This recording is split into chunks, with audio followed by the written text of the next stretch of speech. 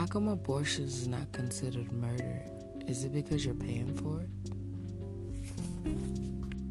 But yet, you go to jail for paying someone to kill someone else.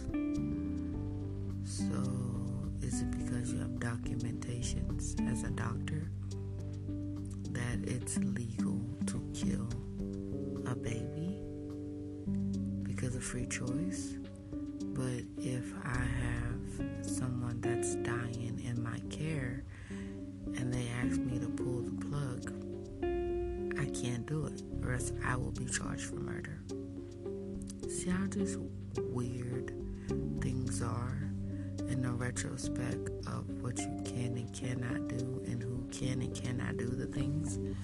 Also, in considered with being put on a death penalty, you are a judge that can legalize killing an inmate for killing someone.